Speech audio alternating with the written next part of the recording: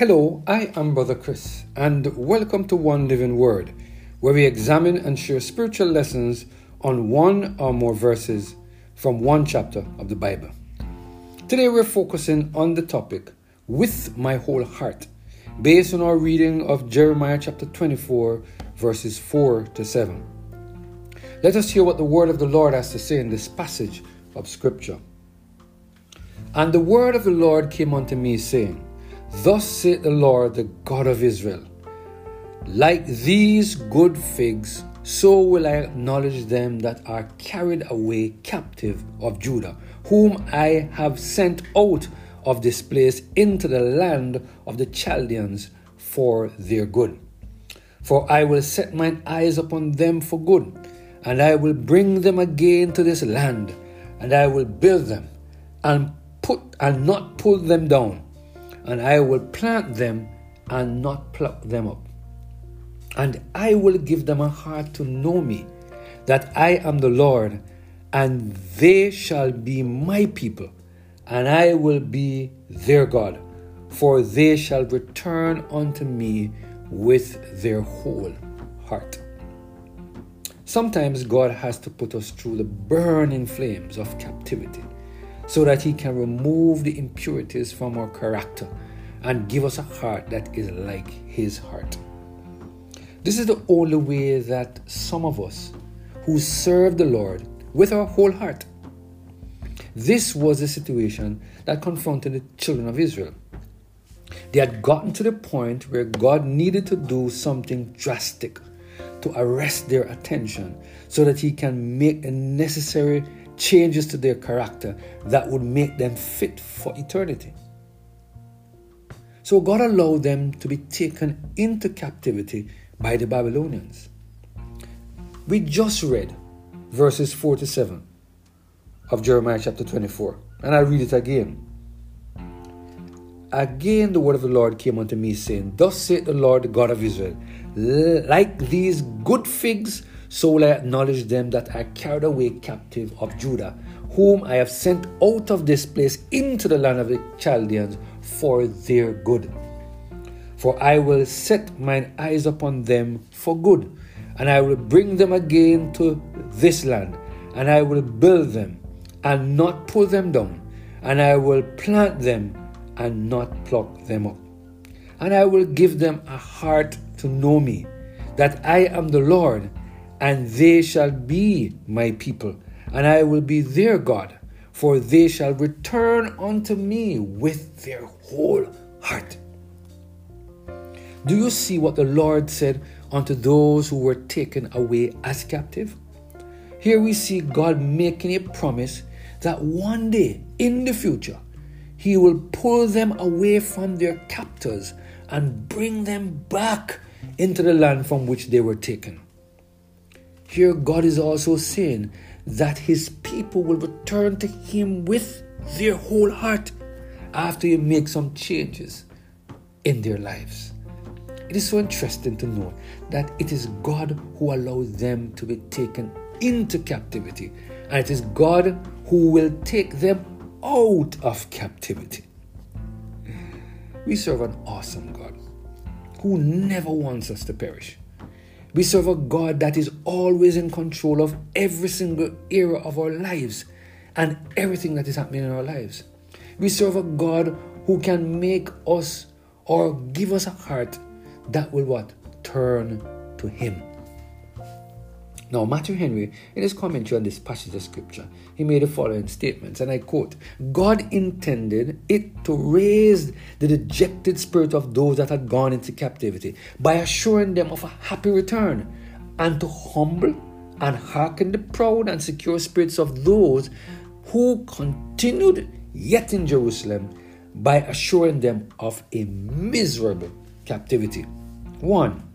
Here is the moral of the good figs that were very good, the first ripe. These represented the pious captives that seemed first ripe for ruin, for they went first into captivity, but would prove first ripe for mercy, and their captivity should help to ripen them.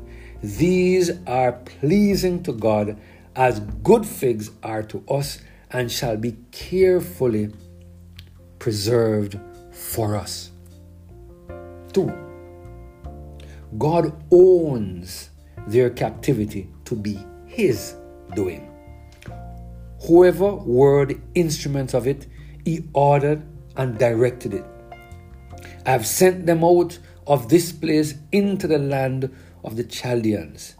It is God that puts his gold into the furnace to be tried.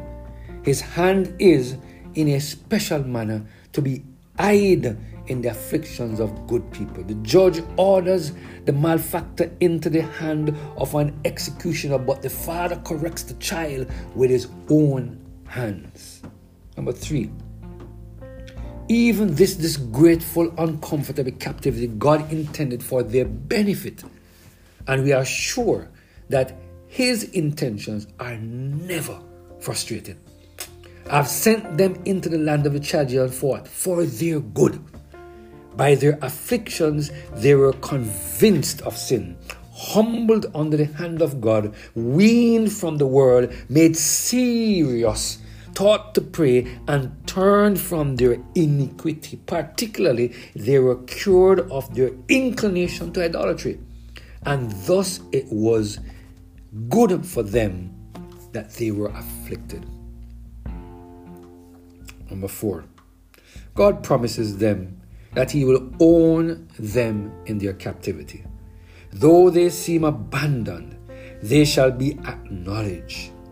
The scornful relations they left behind will scarcely own them, or their kindred to them. But God says, I will acknowledge them. Note, the Lord knows those that are his and will own them in all conditions. Nakedness and sword shall not separate them from his love.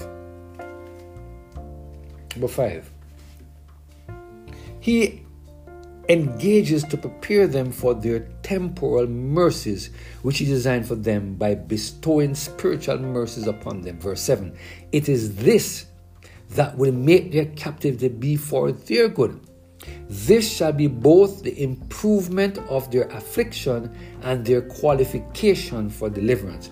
When our troubles are sanctified to us, then we may be sure that they will end well. End of quote. What a mighty God we serve. Sometimes we complain too much about the situations that are occurring in our lives.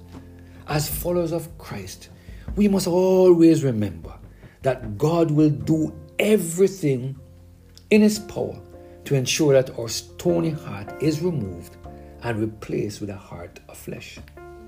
I pray that we will continue to surrender every single area of our lives to the total control of the Holy Spirit, so that God can have the opportunity to give us a new heart that will always worship him and obey his commandments. Let us pray. Father, we thank you, Lord, for your words. The reminder that at times you place us in difficulties, in captivity, under pressure. It is always for our good. You want to purify our hearts, remove the stone, and place it with flesh. Father, thank you for the word of encouragement and reminder that you are always with us. Help us, Lord, to worship you with our whole heart today, we pray. Through Jesus Christ, our Lord. Amen. Have a blessed and Holy Spirit-filled